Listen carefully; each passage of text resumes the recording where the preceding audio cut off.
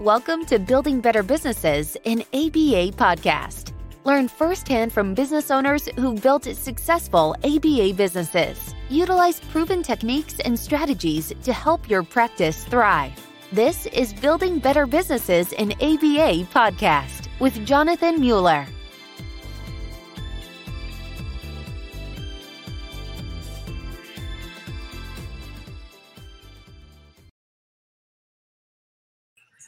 Dr. Jacob Bradley has his doctorate in OBM and is a founder, CEO, and executive recruiter for Psych Talent. His firm specializes in ABA recruiting for BCBAs, psychologists, SLPs, OTs, operational positions, leadership positions, and much more. He lives in Appleton, Wisconsin, with 2 young kids, and he's an avid Green Bay Packers fan. And welcome to the pod, Jacob. Well, thank you, Jonathan. I appreciate it. I want to make one correction. I've got 4 young kids. Instead of I'm doubling up on you right away. That is 4 young kids. Like, you were fighting the good fight, man. So, hats off. Well, thank you. And building a business and building an extraordinarily valuable business. But tell me, Jacob, a little more about your entrepreneurial journey with Psych Talent. What inspired you to want to become an entrepreneur? I've wanted to be an entrepreneur since I was in college. And I got my bachelor's degree in ABA, so I was started my career off in the field, so to speak, as a BCABA, about a decade ago, and realized that I was not cut out to be a clinician. I love ABA, I love helping kids and families, but I am so much more business minded than I am clinically minded. So I found OBM, went and got my master's and PhD in OBM. Combining ABA and business, and absolutely loved it. And the entire time in grad school, I was thinking about different business ideas, things that I could be doing, to start up a business, and just remember fondly a lot of kind of coffees with some classmates about just business ideas and brainstorming, things like that. But I wanted to do it for years, got into consulting, and then had the opportunity just to make the leap into entrepreneurship and started Psych Talent Recruiting. Well, Jacob, what the heck's going on with the talent shortage problem in ABA? I mean, and I keep quoting the 1 in 44 statistic, right? That the CDC comes out with. So, we have no end. We have increasing numbers of kiddos and families in need, and yet it feels like the field just can't catch up. What's going on? Yeah, well, the field can't catch up yet. So if you think about the demand for ABA, it's skyrocketing, and thankfully, of the past few years, there's been more and more BCBAs being created, which is good, but the rate is not anywhere near catching up to the demand for services. So there's just a shortage nationwide for BCBAs. Looking back, we have good data from 2020 from the BACB. They publish a report on job demand for BCBAs and BCABAs across the country, and in 2020. There were 34,000 BCBA job postings, and there were something like 44,000 BCBAs. So there are, and almost all those BCBAs already have a job. So we're almost, we're just over 50% of where we need to be with number of clinicians in the industry, and those trend lines are going to continue to separate as demand for services increases. So it's a pretty substantial issue that people are dealing with. And that's just at the industry level. But if you really break it down to what does that mean for ABA companies, especially small and mid-sized ABA companies, it means that the things that you usually do as a small business to find talent don't work really well. You're just kind of posting and waiting. It doesn't get a lot of applicants coming in, especially for clinicians. So that's where our company comes in. We help ABA companies find the right people. So, to solve this problem in our field, is this we've got to get better recruiting mechanisms in place? Is it focusing on retention? Is it building capacity at graduate school levels? What there's a lot of different levels of this. And from my OBM background, you're just kind of being a systems thinker. The huge industry-wide problem isn't going to be resolved in the next several years. As long as there's this model where there has to be linear growth in number of clinicians to serve the growth in the number of patients, that the growth curves just aren't going to touch anytime soon. So, but thinking about how you can solve it more at the level of the business, that's a doable thing. That's something that that really can be solved. And you think about what businesses need to be doing to bring in the right people into their organization. It really comes down to actively reaching out to qualified BCBAs, the high quality clinicians that you want to join your team, and presenting them with opportunities to be part of what you're doing and join your mission to really serve the families in your area and serve those kiddos and provide high quality services. And that's something that there's a big difference between the regular job posting and helping people apply and filtering through those, which has worked for years and is now not working well in the ABA space, to this kind of solution, this really active approach in finding the people that you want to join your team and doing what you can on board. It's interesting at my organization, Ascend Behavior Partners, like our clinicians will report like they get at least one outreach a day from recruiters. Right? I mean, there's like hundreds and hundreds of these that are incoming. How do you differentiate yourself if you're a small business owner and you're trying like fighting the good fight with this active outreach method? Like how do you differentiate yourself in reaching out and building? It's not easy. So if you're especially if you're a small or mid-sized ABA company and you don't have a talent acquisition team on board right now to really do this work for you, it can be pretty daunting to figure out how you're going to reach out to BCBAs who are, you're right, they're getting solicited by recruiters almost every single day. The way that you're going to show that you're different is you need to first be visible online somehow. So there's your website, which is good, and that should show how you're different. But then there's, what are you doing on social media? Do you have a presence there? Can they find you and see? You don't have to be hyperactive on it, but do you have some kind of presence where people who've never heard of you before could go and find you and learn a little bit about you and see if that's an opportunity that they're interested in? But one thing that a lot of companies are turning to now is increased compensation and pretty substantial sign-on bonuses. You have $10,000, $20,000 sign-on bonuses, and you'll see that in job listings trying to attract people. It's a BCBA position plus 10K sign-on bonus plus 20K sign-on bonus, and these small and mid-sized ABA companies look at those job postings and think, you've got to be kidding me. How on earth am I going to be able to bring in the right BCBAs and attract people when I'm out there competing against this kind of money and this kind of these kind of numbers to attract candidates? Where do I fit in that? And that's where, Jacob. I mean, do these sign-on? I've seen the same thing, right? And I'm fond of like, there's the Tahiti vacations, right? I don't know if anyone ever actually uses it, but like, do sign-on bonuses 10, 20K? Do those actually work? They do. So if you think about, no, they work, but there's a huge caveat. I don't recommend them. I don't recommend them there in the process. There's a different part in the hiring process that they're really going to help you if you're a small, mid-sized ABA company. What those job postings that have those huge sign-on bonuses listed, they're trying to attract that first level of applicant. They're building the top line of their recruiting funnel. So if you think of a recruiting, it's a lot more like sales than it is like HR. A lot of people think of talent acquisition as this HR type function. It really works a lot more like a sales function does. So you have a candidate funnel. You need a lot of candidates up top, and then every level you move down the funnel, you're going to lose candidates. So people apply, and then you want them to schedule an interview. Not everyone does, so it gets smaller. And then you interview, and you exclude some people or rule some people out, and it gets smaller, and it goes down from there. Those sign-on bonuses at the top of the funnel, they're going to get you more applicants. It's true, but what applicants are they getting you? Are they getting you people who are really bought into your mission and want to work for your company because they believe in what you're doing? Or are they getting the people who took a sign-on bonus 18 months ago to change a job and realize that place isn't a good place for them to work? And now they start looking, and there's another opportunity to pick up a big sign-on bonus if they make a jump. And what do you think is going to happen when you're at your company? So I wouldn't put, our approach isn't to advertise those types of bonuses right up front in the job posting.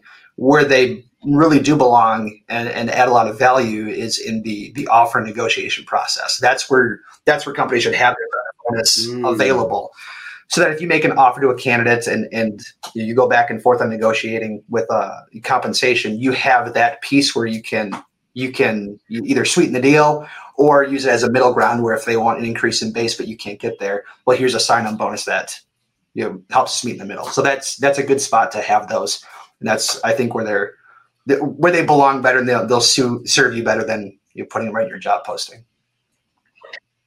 Interesting. That is a profound insight. I hadn't thought about that, because those job postings, the 20K, always seem like clickbait. Well, and as you point out, like little caveats. So, like, who's a break? And but the other thing around it is, what does that say to a BCBA who joined your organization a year ago when you didn't, or 2 years ago you didn't have bonuses, and now new BCBAs who likely don't have much experience, maybe as someone who's been there a year or two, are getting these big bonuses? What does that say? That's a fantastic point.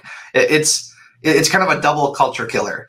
So you're attracting the wrong people to your company with this sign-on bonus, this huge amount, and then you're also irritating everyone that works for you who didn't get that sign-on bonus when they just go see the job posting there. So that's maybe it's even worse than I originally thought, Jonathan. Double culture killer might be the most vivid. Oh my gosh! Wow. Coming back to I like your suggestion around the antecedent-based strategies that an ABA practice owner or recruiters or anyone can use. That is, just have a presence online. That's not just like going out asking for someone for something from a BCBA, pitching jobs, but have a presence and show who you are. Where are BCBAs going online, do you find, when they're looking for jobs? What kinds of social media and platforms? Yeah, so they're on LinkedIn and they're looking there, and then they're on Indeed, and then searching just in Google is the next big thing, because that aggregates a lot of different job boards like Glassdoor and ZipRecruiter. But Facebook is also a great spot for where BCBAs are. There's a difficulty though in recruiting, and you kind of brought it up, this direct outreach constantly. I mean, everyone's bombarded with it. So, it can be a little bit of white noise just to be the next person reaching out directly that way. But if you take a little bit different approach and you think about talent acquisition in ABA from the perspective of the BCBA, you want to show the BCBA how your company and your role and your opportunity is going to play into their story, not the other way around. And that's how almost every job post is written that way, where it's how the BCBA is going to help you instead of how you're going to help the BCBA. So, and that's not, you don't think of it that way. No one goes in intentionally saying, here's how great I am, look at that. But if you read job postings, they're either very, very HR focused and a bunch of text and just awful. If you have a job post that's more than a page long, no one's ever read the whole thing, I promise you. But if you have these, shorter job postings and you have this language in there about how this opportunity plays into the life of your candidates, about how this can be a place where, if it's work-life balance that you can offer, what does that look like? Paint a picture of what work-life balance looks like. That means you go home at 4:30 every day or 5:30, or whatever time your clinic closes or you're done with services. That means you don't work on Saturdays ever. We'll never ask you to do that. Saturday, and you need to paint some of this in and help them visualize what their life will look like working for you. And it's not, we've been in business for 10 years and we're in different states and we'll give you 10K to apply. That's not how they are going to be fulfilled working for you. I like that insight of make the candidate the hero of the story, right? Don't make it about you. Make it about the candidate and what's going to appeal to them. A, B, paint an actual picture for them. Because I gotta think, when if someone's looking for a job, how long are they going to spend actually reading a resume? How long do you have to catch their attention? Seconds. That's for real. And if you're posting a job on these job boards where everyone else is posting too, the next, if you're not capturing their attention quickly, the next job ad is a click away. And somebody's on the same screen. They don't have to click away. They can just, open their eyes and they're on the next opportunity. Scroll up. Right. Yeah, exactly. So let's dive deeper into what BCBAs are looking for, just based on our experience, talking with hundreds and thousands of them.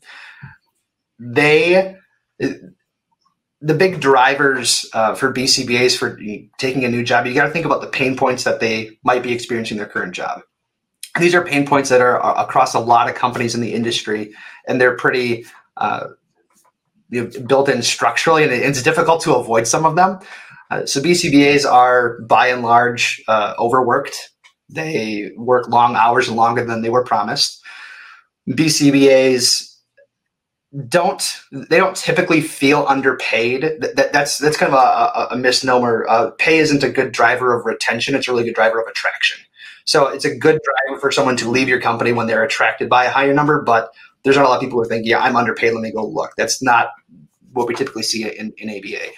So you have this, this person who's overworked. When they went into the ABA field and they discovered ABA, there's kind of a couple different tracks for people to discover ABA.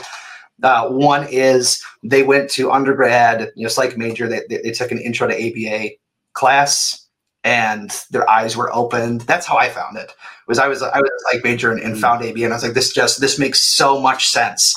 And it's not this, kind of pie in the sky. What do you think about feelings? It's like, okay, we actually have a science of how we can, analyze behavior. And you go through this, the ABA coursework as an undergrad and grad student, and you learn so much about the science and so much about how you can help people with it. And quality is such a focus and such a virtue in those programs. So these BCBAs want to be part of helping people with high quality, high fidelity services. And a lot of ABA companies struggle to maintain that level of service as they grow, because there are other business needs, and growth and quality those are difficult things to manage together. It can be done, but it's not easy. So a lot of BCBAs struggle with, I know what really high quality ABA looks like, and we're doing okay. We're doing our best, but it's not really high quality ABA like I know from grad school, like I know from this internship I had, like I know from this university clinic I worked at with big names in the field, and that's what I want. So if you can give someone that mission and purpose, come work with us and do this really high quality ABA that you were trained to do, and really live out that mission that you've been wanting to live out for years of grad school and now the first few years of your career. And we're going to provide you that opportunity, instead of focusing on you hitting this number of billable hours, you hitting this kind of metric. Come here and let's focus really on changing the lives of these kids and their families. And we want to give you all of these opportunities to just really wow them with what you can do, and to really use all those great skills that you've acquired, and be that expert that you really are.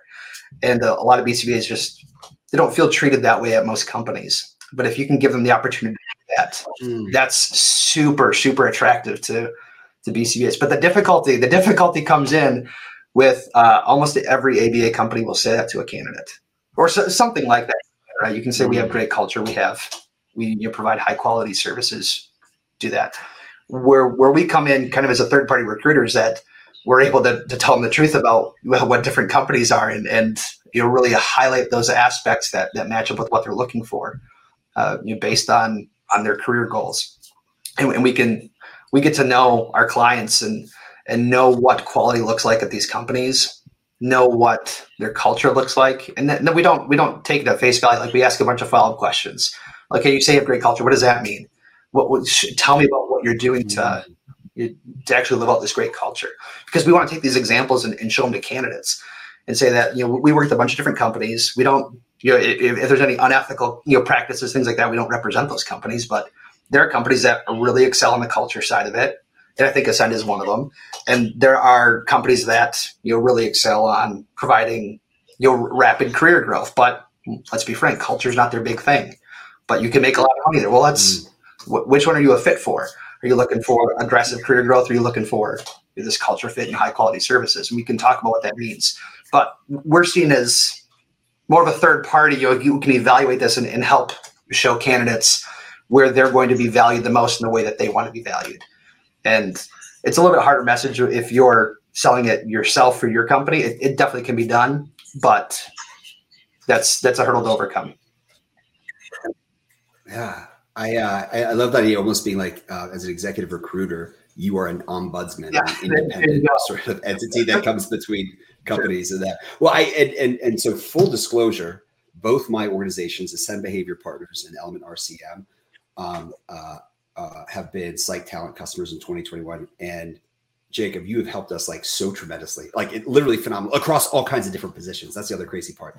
And so tell me, like, what's the secret sauce of Psych Talent, and how have you been so successful recruiting? Yeah, the secret sauce of Psych Talent. I don't think we're bringing something to the table that, as far as like tools we use and things like that other companies are using. But where we're different is we are exclusively in ABA, and we know ABA inside and out, and we know BCBAs inside and out, and that's our focus. So when we go out and start recruiting for a position, we make sure that we know the company that we're recruiting for. We know what makes them different. We know what makes them unique, and we know what they're looking for in a candidate. Then we go out and use our database of people that we've already know in our relationships that we've established in our network. But we also start searching for people to add to that list, and then we go through an interview process with each one of these candidates and make sure that they fit exactly what our clients are looking for. And that sounds kind of straightforward, but in recruiting world, there's such a temptation almost for these other recruiting companies to just get as many resumes as you can and send them out and hope for the best. But that's not actually helping companies hire the right people. And that's what we want to do. We're really committed to helping, especially small and mid-sized ABA companies, find the right BCBAs, find the right clinical leaders, find the right executives so that they can serve their families and grow their business. And that's what we do in this space. And it's a lot of hard work. Recruiting isn't, it's straightforward, but it's not easy. So that's where we put in a lot of the legwork, and we really go to bat for you.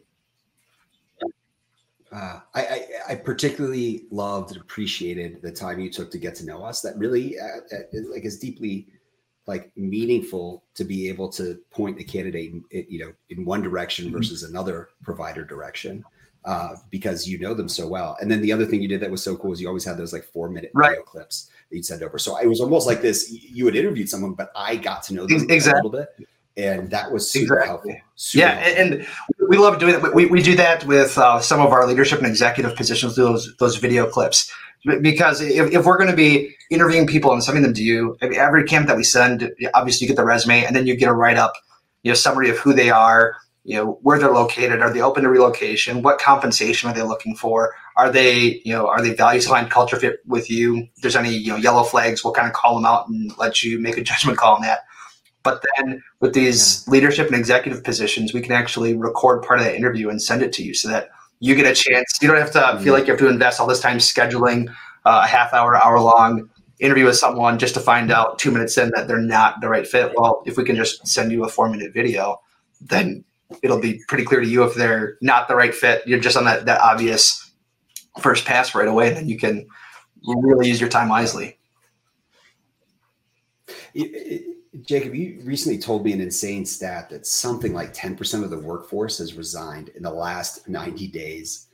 What the hell is going on? What's this great resignation? Yeah, the great resignation. And that 10% statistic it sounds outlandish, but it's just under 10%. It's pretty close though. You're looking at 3.5 to almost 4.25%, 4.5% of the workforce quitting each month over the past few months. Which is absolutely insane. But if you look at why people are quitting and what they're looking for, they're not quitting and leaving the workforce right now. They're leaving their jobs and looking for an upgrade. looking for something that has better hours, better culture, better pay, better title, a leadership opportunity. So we're seeing a lot of that, and the turnover it's even more pronounced in the healthcare industry by and large. And then I know a lot of companies are feeling it in ABA, especially with behavior techs.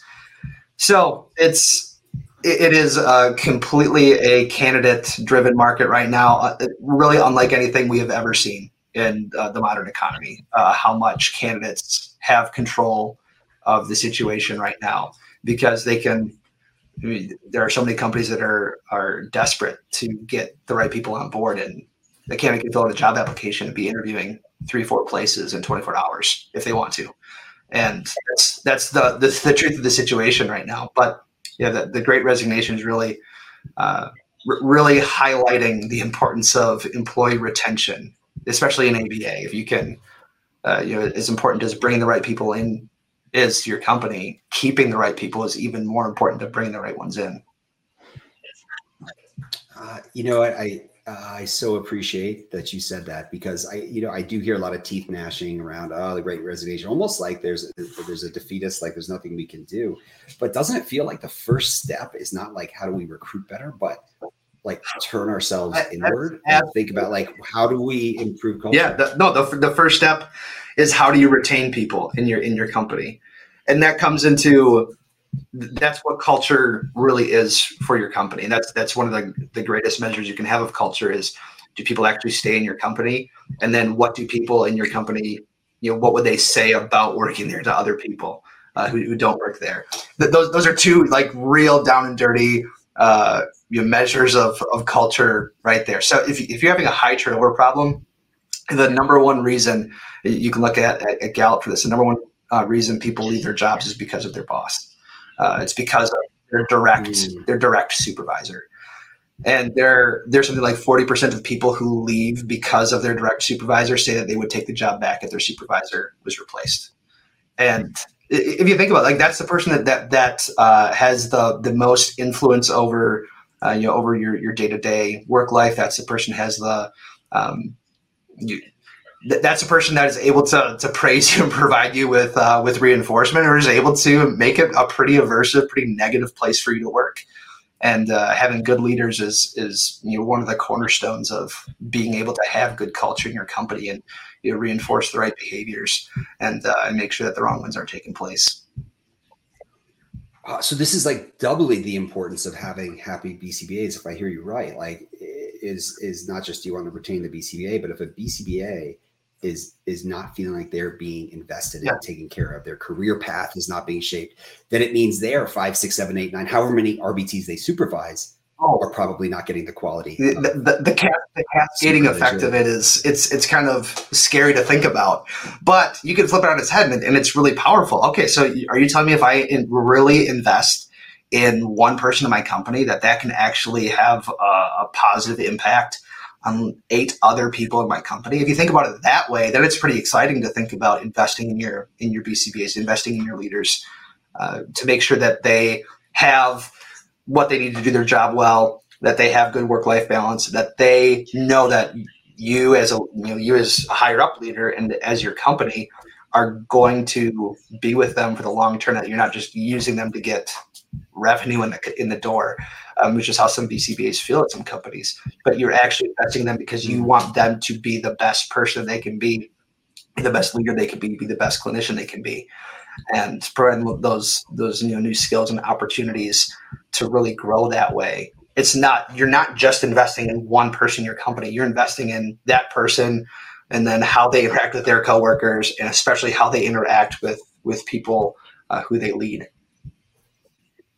Well, so this comes to like, how do you like have the right set of mechanisms in your interview process to really both allow a candidate to contact your culture, what's special about it, but also like to be efficient. So, and this is where I always think, Jacob, like interviewing is a little bit of art, a little bit of science, a little bit of reading the tea leaves, and who knows what else. Right. Like, what are some best practices for interviewing that are going to improve a company's success? Yeah, and think about what's the purpose of interviewing. Most companies are going to say, well, I interview so I make sure I don't hire a bozo and I hire the right person. Oh, good. I mean, that's one of the functions of interviewing. The other one is especially now is selling your company and making it an appealing place that someone would want to work. So and that part is so frequently forgotten about or not emphasized enough in the interview process. So, good interviewing practice. You want to interview candidates for the same position the same way. That's kind of the first ground rule is that you're sending them through about the same number of interviews, and in interview number one, you're looking just broad fit on these 3 or 4 characteristics or bits of experience, and you're doing that for every candidate. So that way, it's even and fair, and it's actually a good measurement tool for you. I mean, if you think about the basics of measuring something, I think any behavior analyst would know this. You can't change the ruler as every time you measure something to know what you're doing. So that's why it's important to keep it pretty much the same as you go through. Now, you're looking for the same pieces of information, but you need to be conversational about it. You need to be relatable, and you need to show the candidate that this is a place where they can fit in and that they're wanted, not a place where they have to really clear a high bar just to get in and then not fit. So there still is this high bar that you're setting, but your questions and your tone are not demanding that they clear this. Your conversation is leading to that information coming out, and that's one thing that we do in our conversations with candidates is that first initial call that we have with them. In about 2 to 3 minutes, people go from like really formal, you kind of scripted answers to we kind of disarm them of all that and bring it down to more conversational. But then we have very specific points that we are going to work into every single conversation to make sure that we're getting the right information out of candidates that we need to in as pleasant a way as possible. And it's the things that they get out of any interview, but we're having a really kind of career guide oriented conversation with them. And that's the way that you should be talking with them as well. And instead of just trying to bring them into your organization, you can even see, okay, is this a fit for you? Or there there might be another fit for you that's not with us. And I just want the best for all people involved. So that's the first part of interviewing. Then you want to do your structured process after that about your culture. And one of the best ways to do that is to expose them to good influences in your culture. So who are those leaders? Who are those BCBAs? Who are those behavior techs that really are the staples of culture in their part of the business? And give them some tools to be able to have a conversation and evaluate people based on that culture. And they're going to have a good feel for it. If they're good at in your culture, they're going to have a good feel for it if that person's going to be a fit. But make sure that they have to hear the 3 or 4 things that we want you to look for and evaluate this person on based on the conversation. Powerful. Introduce them to those strong culture influencers so they can contact, right? They actually can see, touch. There's also some important legal and sort of compliance considerations when it comes to interviewing. You mentioned the importance of asking the same questions of each candidate, though that could be conversational. Are there any others that ABA practice owners and interviewers should? Yeah, there are a list of no-go topics and questions for you talking with candidates that put you in a really tight spot once you ask them and actually open you to a lawsuit that you will almost certainly lose should you go down that road. So anything that's protected status or protected class, you can't be asking about that in an interview. So you can't and shouldn't ask if someone is married in an interview. That's a protected piece of protected status. You can't use it at all to make a decision. And even if you're not going to make a decision on it, if you just ask that question to the candidate, you now are liable for go wrong and they don't like the decision you made and they want to. They can demonstrate that you asked that question. Now, how are you going to demonstrate you didn't use that information? That's the tough spot. So it's best not to ask questions on race, ethnicity, sexual orientation, marital status, religion. You can't ask questions on that. But there are other ways that you can get the information that you really do need to know, but that might seem to violate that protected status, but actually doesn't. So one example would be you can't ask someone if they go to church on Sunday. You can't ask that in an interview. But you could say the reason you want to know is because you want them to work on Sunday mornings, or whatever reason. You could say, hey, this position requires you to work, one Sunday morning a month. Are you able to do that? Now that candidate can answer that question, but if you just asked, hey, do you go to church every Sunday? Now you're in a situation where information that you can't use to make a decision, and they know that information, and you're in a tight spot now. Well, one thing I've heard, Jacob, is that like stay interviews are like the new exit interviews. So it sounds like this comes back, I think, to the retention question we were talking about earlier. Like, what's a stay interview and why are they so impactful? Yeah, a stay interview. If you think about what an exit interview is, someone said they're going to leave your company, and now you're going to ask them why they're leaving. And you're going to see what you can do to make it so that the next good person doesn't leave your company. Well, what's a better thing to do, especially if your company's been around for a few years and you have to have great data here, but you can just kind of do a look back and see who's left our company the past 2 years. When did they leave the company in respect to how long they've been there? Did they leave after 6 months of being there? Did they leave after 3 years of being there? Let's find out when people are leaving during their job tenure, leaving our company. Let's say we come up with behavior techs and it's 9 months in, we're having a lot of behavior techs leave. Let's go and make sure that at the 3 month and 5 month and 7 month mark, we are meeting with the behavior techs to ask them some of the types of questions that we would ask in an exit interview before they even tell us that they're looking to leave the company. Because chances are that they've started thinking about that earlier than the 9 month mark. They've started thinking about it earlier. So if you can ask the questions to them, you can actually surface some of those issues and address them right now so you don't lose good people. And then it also serves as a double effect of you have this information where you can start to make systematic changes in your company and your culture so that these aren't problems for the next people coming up. So you get to save people who are good from leaving your company, and you get to improve your culture based on that instead of just asking people why they're leaving. So it's an antecedent-based like management strategy as opposed to something reactive for exit interviews. And like I mean, anyone likes to be asked like, how are you doing? And like, how are things going? And like, so genuinely reaching out and engaging and getting their feedback. And oh, by the way, if you're able to do the most important part, which is address it, like that builds trust. Oh, absolutely. It feels like. So that's absolutely. And just being able to have a genuine conversation about it and bring up the real issues. And it's the same way in interviewing candidates for your company, to bring up the real issues and what they're really looking for and what the real pain points are that they're having and what their real aspirations are.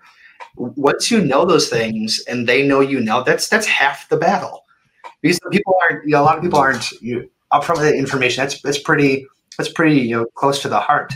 But if you can get to some of those things and address them and say, hey, yeah, you didn't know, you feel like you don't have good career path here. Oh, let's talk about that. No, let's show you what so-and-so did in our company. And let's sit down and meet with you, next week. And we're going to go through and build out a path for you to move into that position that you want to move into. And we'll make sure that we get you the trainings that you need, and you can spend a week shadowing that person, and you can do these different things. And we really want you here. And we're so glad that you're on our team. And having that conversation 2 months before they're likely to quit is so much more impactful than after they quit and asking them and seeing if there's something you do to salvage the situation. Amen.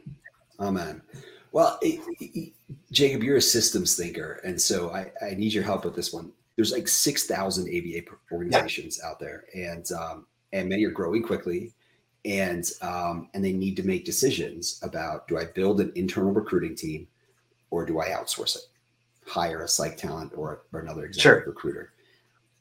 So help me understand, like, what's a framework that an ABA practice owner or leader should use to make the decision in-source versus outsource? There's a few different factors that play into it. One that really needs to be made when you're looking at bringing in a completely new function into your company and building a team around that, that has to be cost justified.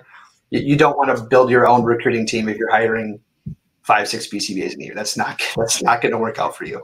But if you're looking to hire 10 BCBAs this year and a bunch of behavior techs, and you're expanding into these new markets, and you're growing this way and that way, then it's probably going to be a good thing for you to go down that road and see if it is the right fit for you. The way that I see it is, when should you use a recruiter? And the answer is not always. It's far more efficient if you can bring in the right people for yourselves, right? That's gonna help you grow faster, and it's going to be more cost effective, and it's the right fit long term for a lot of companies. And on day one, you need to be making sure you have a good job posting and reaching out to your network and actively recruiting and selling your position, interviewing well, and then making a good offer. And we've got a whole guide that will walk you through how to do that. So if you're a small ABA company and you're wondering what you can be doing to really move the needle in recruiting, I've got a guide for you to go download. It's at psychtalent.com/recruit. There's a free guide that will walk you through how to start recruiting on your own, because that truly is going to be the best solution if you can do it yourself. As you grow, you want to look at what it takes to bring in a team internally, and it really depends on where you're going as a business. So having a recruiting pain right now isn't a real justification to build a whole team internally. And think about recruiting as you would almost any other business support function. The best thing to do when you're small is to outsource that. You're going to get a really high level of knowledge and expertise at a lower cost than bringing that in-house.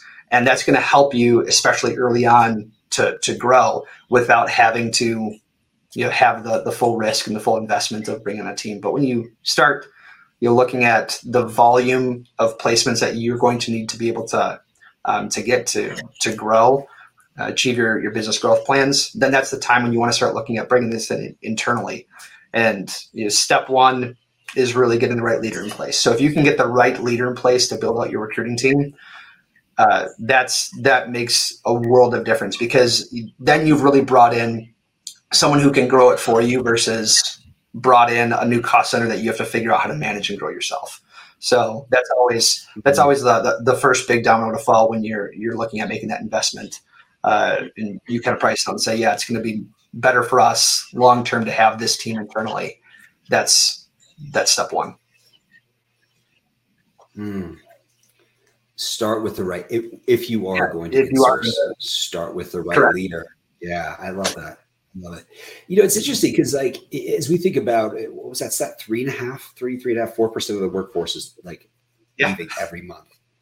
Isn't there a flip side to that equation? That means there's a great opportunity now. If you are looking for candidates, there's lots of candidates available and open to work. Am I thinking about that right, or should I think about that? I think about it. Well, if only it worked that way, but it's not shaping out that way. So the highest amount of turnover is happening at direct labor and direct care level positions across the country. And if you think about, so it's really impacting in ABA, that's behavior techs.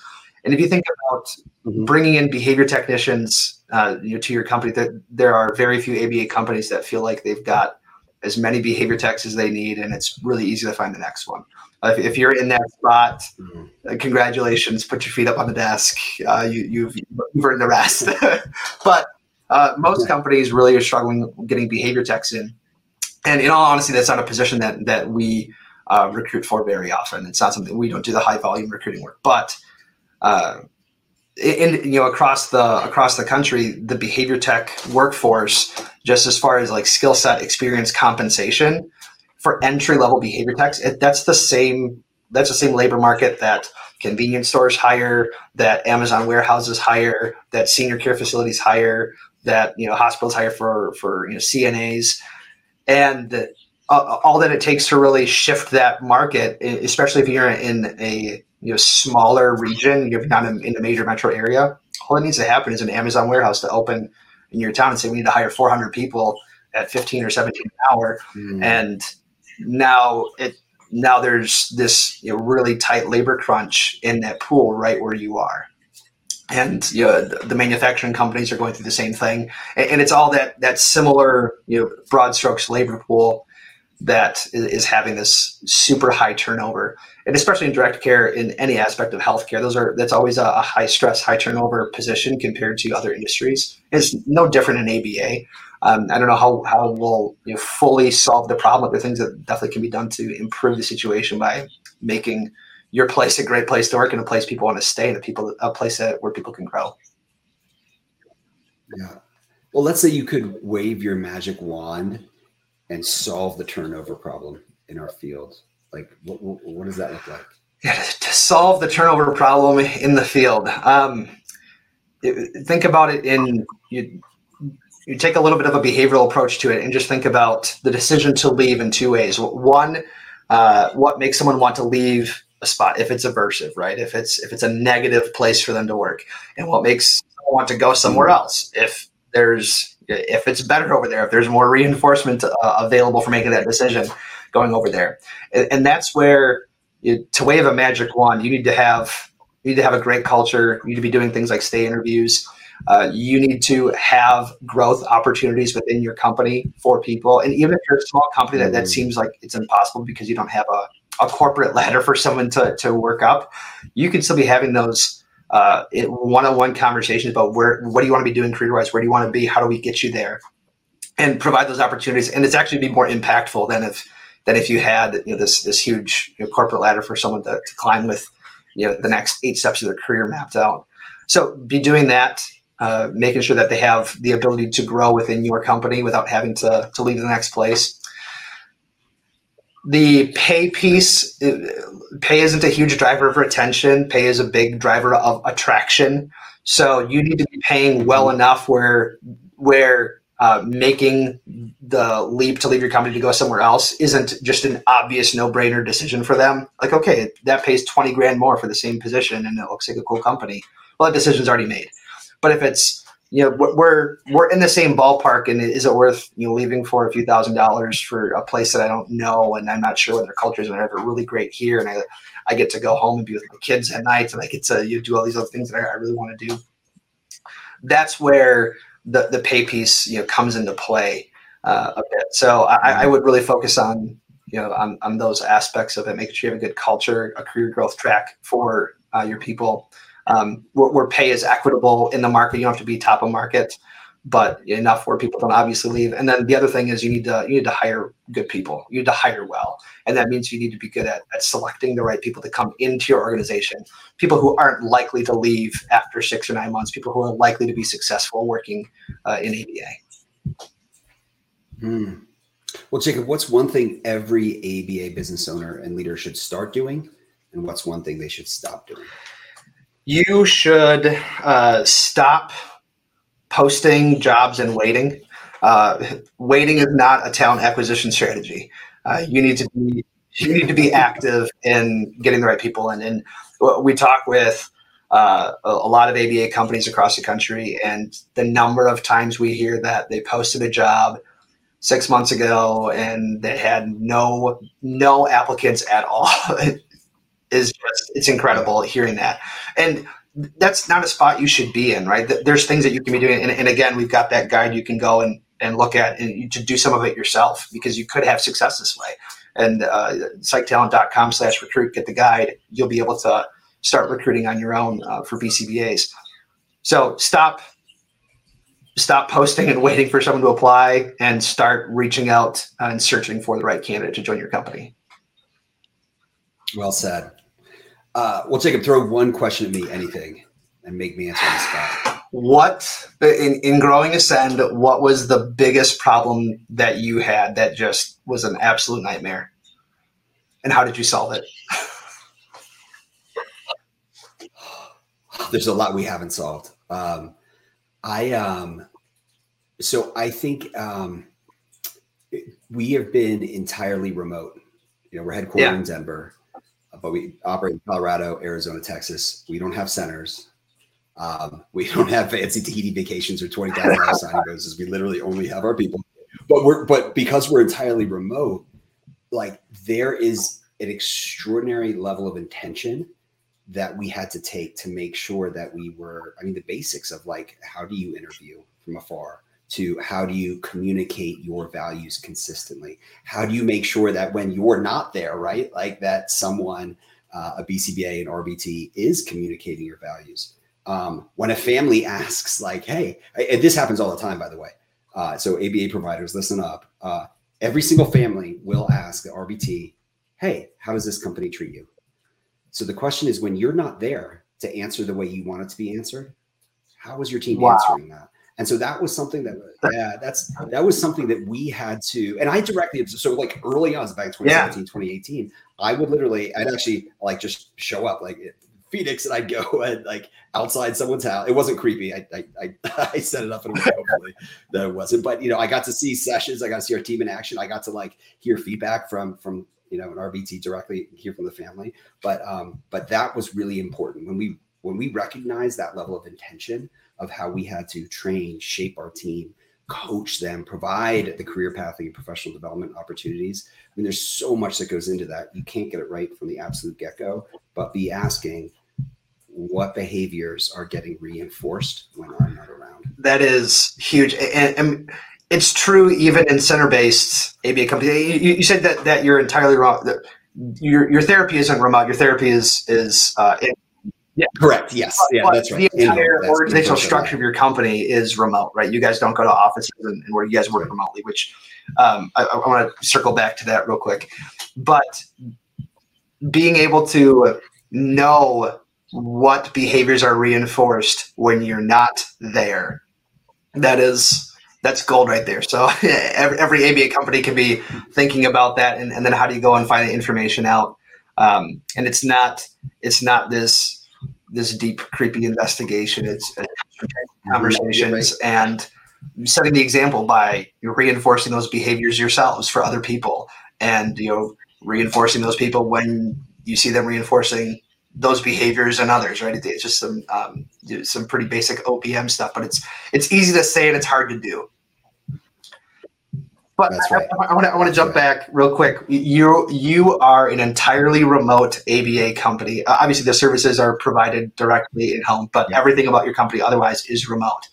And there's one thing that is a huge advantage to that post-COVID. I mean, sure, going through COVID, you didn't have to make the big transition that a lot of other companies had to make. Yeah. But one thing now that puts you guys in a different in a more advantageous position, especially when recruiting people and recruiting leaders in your company, is that you can have people work remote. And one change that we've seen from pre-COVID to post-COVID is people's willingness to relocate has plummeted because they confirmed their suspicion that they can work remote and be good at their job. Now, it doesn't mean that companies loved that, right? That was a big stress for a lot of companies. A lot of companies are built with this culture being, clinic-based or being office-based, and that's really important to them. But now there's this reality where the talent pool, people that we otherwise would have been able to get to relocate for really cool new opportunities, won't do it because they say, I just did this job remote for 2 years and I did it really well, and I know I can do that. And that's whatever I take next is going to be remote or remote plus travel. And there's a big section of the especially leadership level talent pool that actually just gets smaller when you require the position to be in person, smaller than it used to be, which is pretty crazy to think about. But any company that can have that flexibility to say, even if you're a center-based or office-based company, to have that flexibility and say, we'll do remote or remote plus some regular travel. Like you got to be on site for strategy stuff. You got to be on site, on a monthly basis, something like that. But if if you can set up where they can actually do that job remote and you get really good at video meetings and touching base that way and get good on some collaborative technology, you open up the talent pool for your position exponentially, because now you've allowed the entire nation to be your talent pool instead of just your one location and people who already live there or who are actively trying to move there. Wow, So that applies for leadership positions, but potentially other sort of the critical back office support functions. Anything. It's not going to apply well for clinical positions in ABA. I mean, there's the whole funding issue with your telehealth that is a topic for another show, I think. But any back office support person, anyone who's billing, you're scheduling, accounting, all of these things are jobs that are done already heavily, computer-based positions without constant direct, conversation and communication to get the job done. So they actually can be done pretty easily remotely. And you can set up where there's really good communication too, right? Being remote doesn't mean there's no communication or bad communication or people aren't working. You can set up some good processes and good checks on their performance to make sure that things are getting done and really open up the talent pool in a way that in the history of the world has never been open before. And now you have access to that if you're able to support a remote position. So this is like a new age that we have. And a new right. Yeah. Don't think of it as a liability. Think about like you're one of the first companies in the history of the world that can actually do this. Wow. Powerful. Oh, so powerful. All right, Jacob, before we go to the hot take questions, where can people find you? Find me on LinkedIn, Jacob Bradley, PhD. It should be pretty easy to find. Connect with me, message me directly. Love to have a conversation about anything in ABA and business. It's really a passion of mine. OBM, I love talking about that. And then on psychtalent.com, our website, it's psyctalent.com. And then don't forget, you can get that guide of how to start recruiting yourself in ABA. That's psychtalent.com/recruit. And we'll make sure to drop that in the show notes. So, all right, Jacob, are you ready for rapid fire? Quick, short answer, hot takes. Here we go. You're on your deathbed. What's the one thing you want to be remembered for? I want to remember being a good follower of Christ and a good husband and a good father. None of those things. What's your most important self-care practice? I wake up every morning at 5 a.m. Before my kids wake up, and I'm reading and praying, and I do that every morning. Oh, that is discipline, ladies and gentlemen. So if you could cancel all meetings, skip all your responsibilities for a day, how would you? I would go skiing in Colorado. Oh, love it. And you're always welcome here. Which team are you most happy when the Packers beat? So everyone's going to think I'm going to say the Bears, but it's the Vikings because they've, the Bears fans you can at least respect because it's an old and historic and established team. If you don't like it, but you respect them a little bit. But the Vikings, I mean, there's just no excuse. Oh my gosh! All right, well then I have to ask, Brett Favre in a word. Gunslinger. Yes. Oh, that guy's the cannon. That's like right. No other. If you could give your 18-year-old self one piece of advice, what would it be? Focus on serving other people and creating value for other people. That's something that I've learned in the past few years, that there's way more. You'll grow way more that way, and you'll have way more joy in your life that way than you're trying to acquire things for yourself. All right, and you can only wear one style of footwear for the rest of your life. What would it be? Ski boots. You can't ride real well in them, but you can have a lot of fun in them. Yeah. So well said, Jacob. This has been awesome. Thanks, Jonathan. All right, take care.